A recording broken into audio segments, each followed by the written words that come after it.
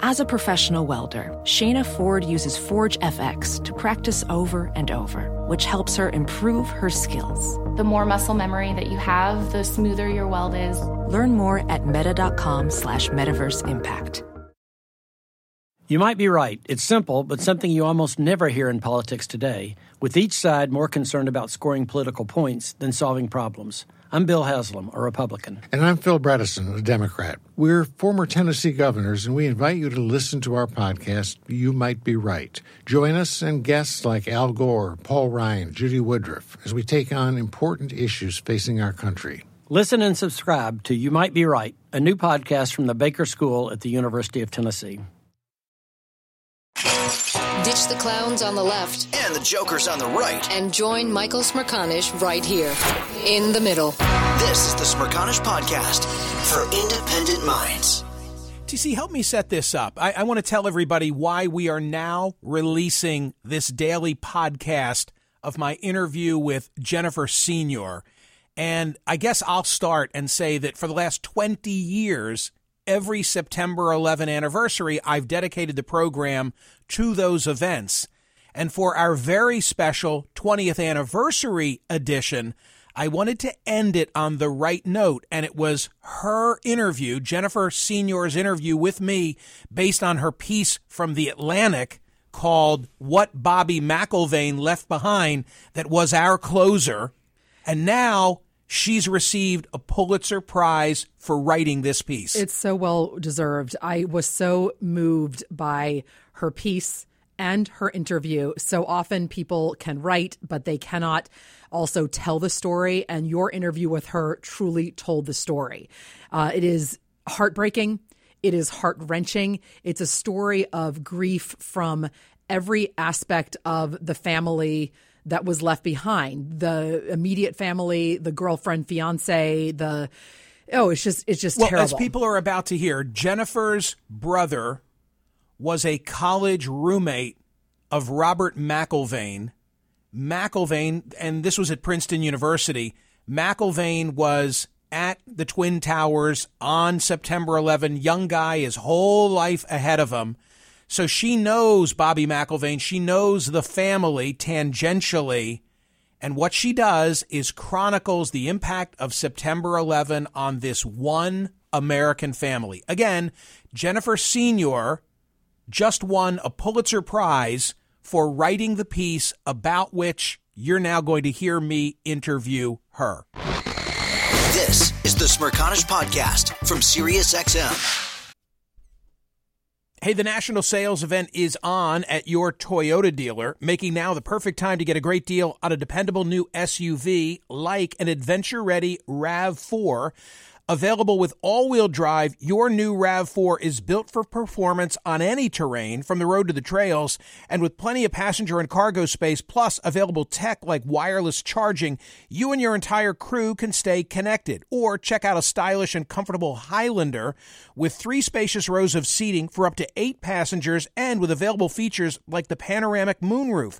You can sit back and enjoy the wide-open views with your whole family. Plus, both RAV4s and Highlanders are available in hybrid models, so no matter your style, you can drive efficiently and save on gas. Visit your local Toyota dealer and check out amazing national sales event deals on RAVs, Highlanders, and more when you visit buyatoyota.com.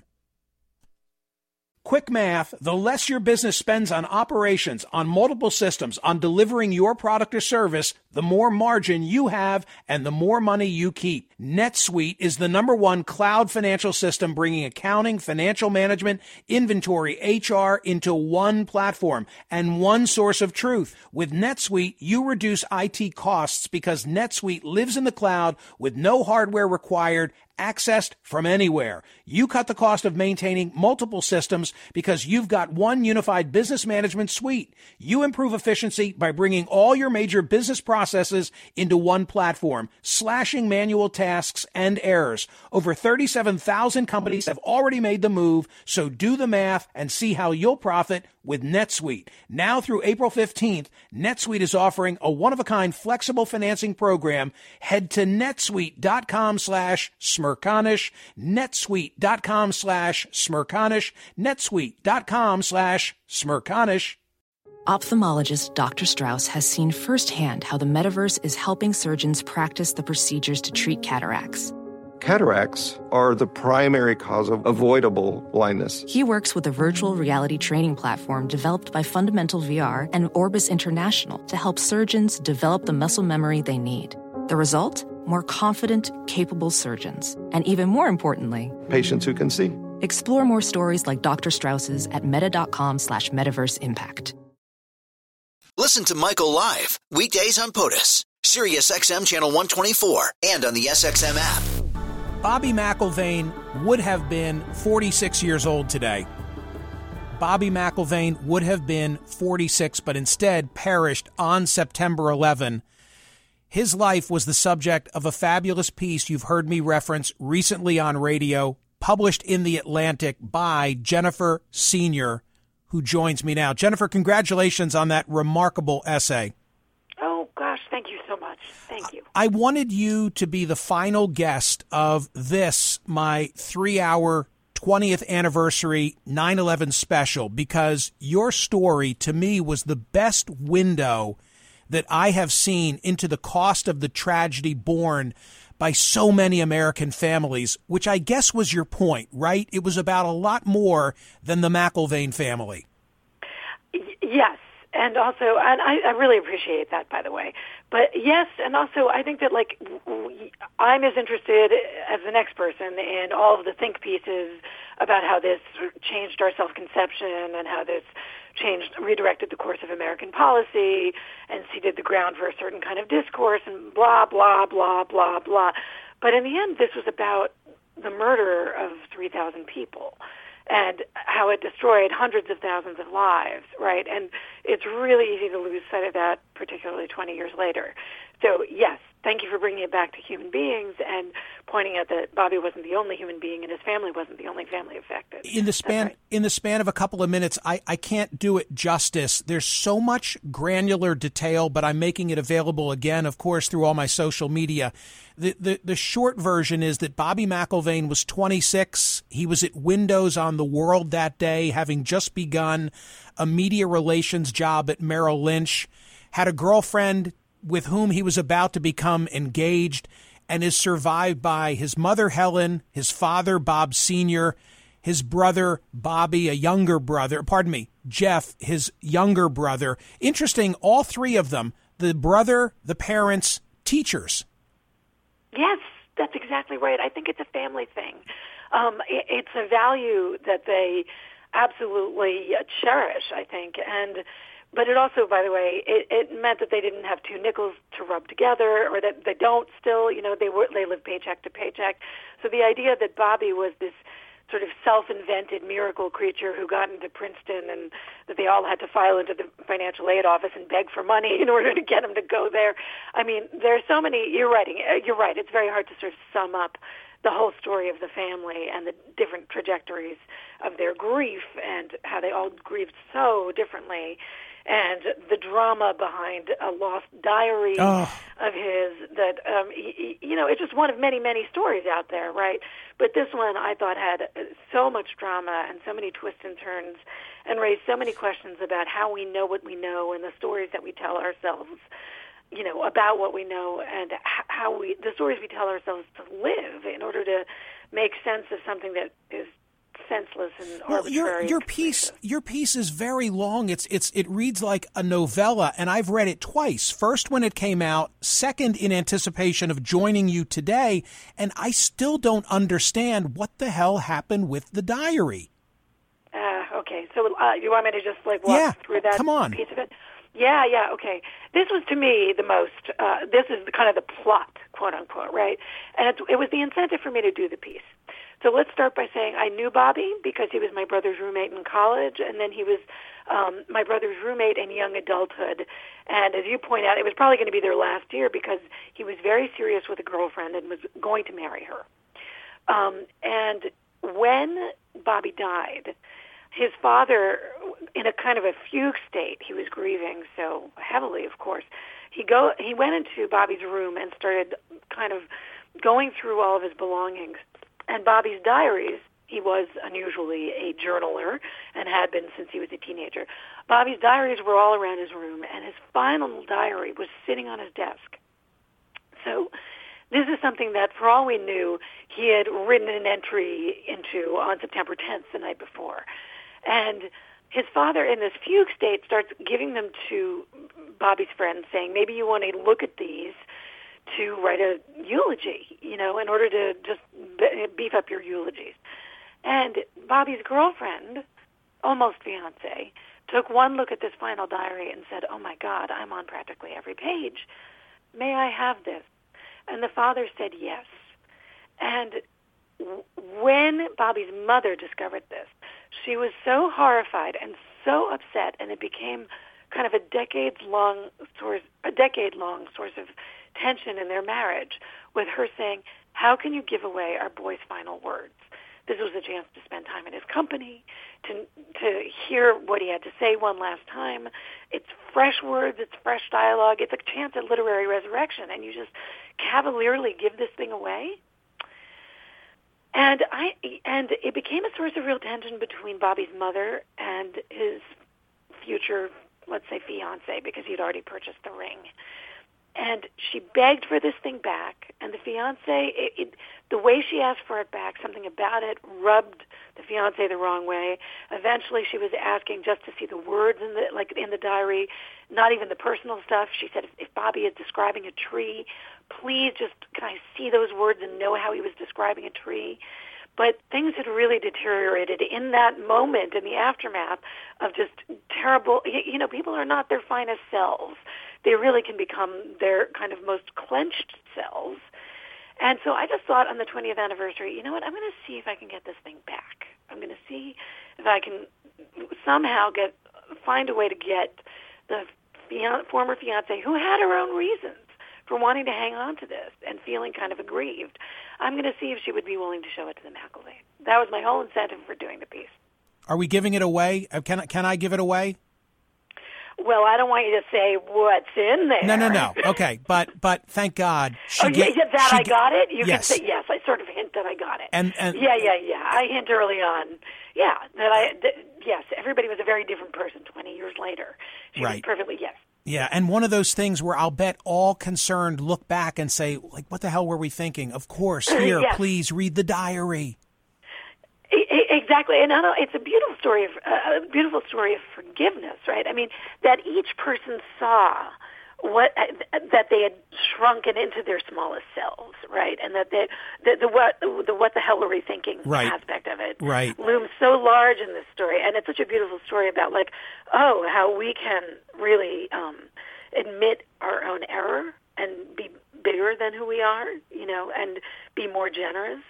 And that the stories that you tell yourself about a certain incident don't wind up being the right stories.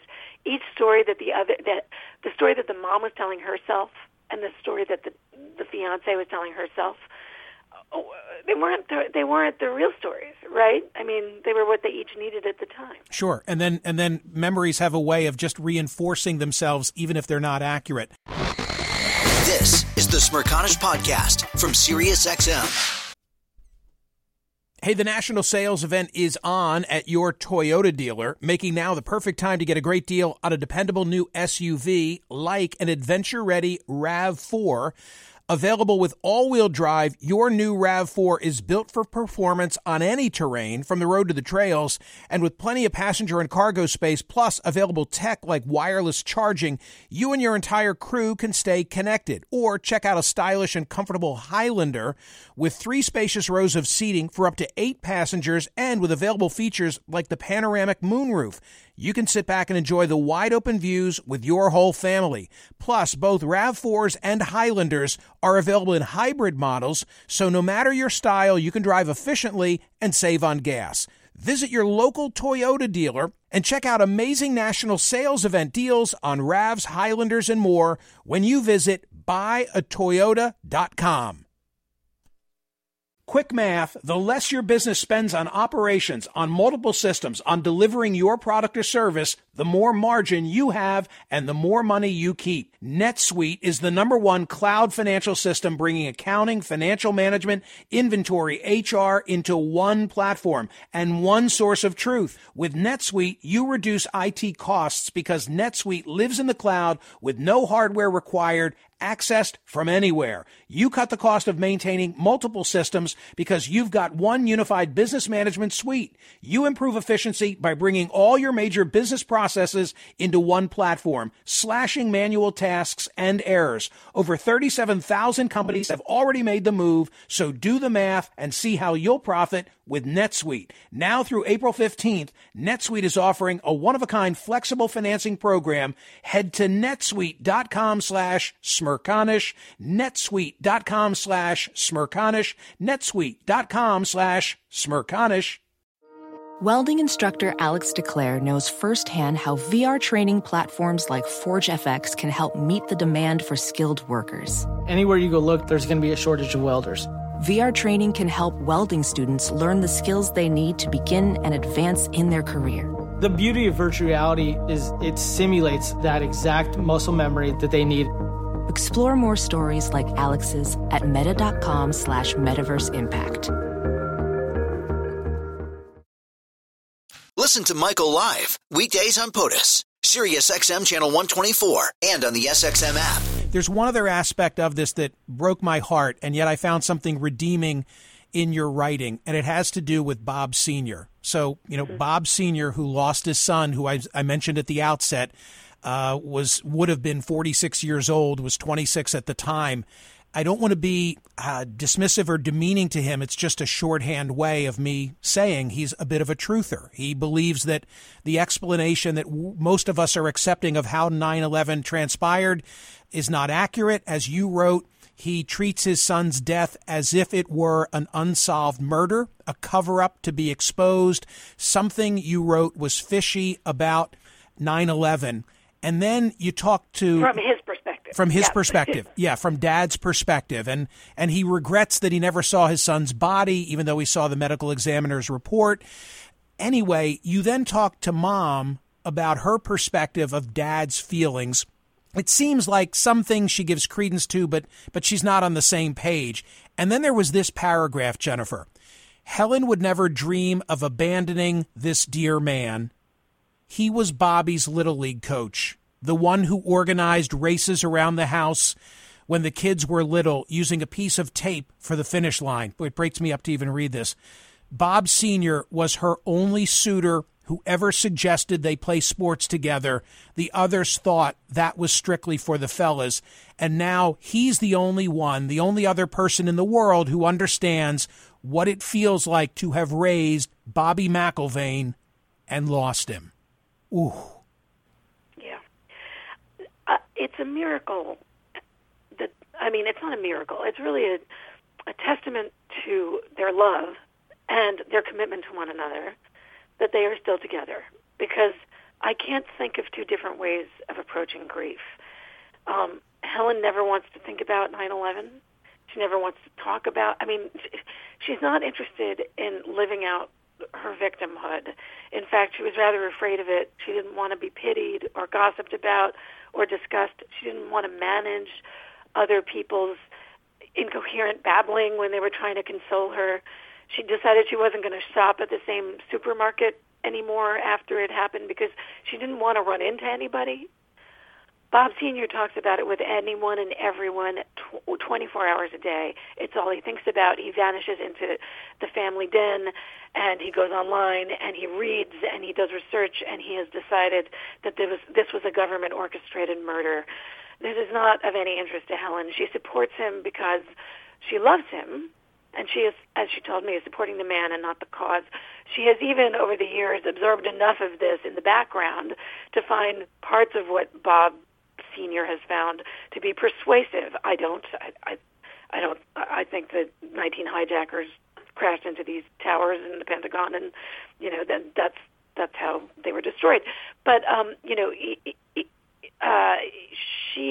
But regardless, I don't think this is a path she would have ever selected for herself. But what bonds them is exactly you alighted on exactly the paragraph I would have chosen. So thank you for choosing it. Well, and that's the clue. And it finishes with Mom saying, again regarding Dad's beliefs, he's almost going to war for his son. He's being a father in the best way he knows how. How can I not allow that?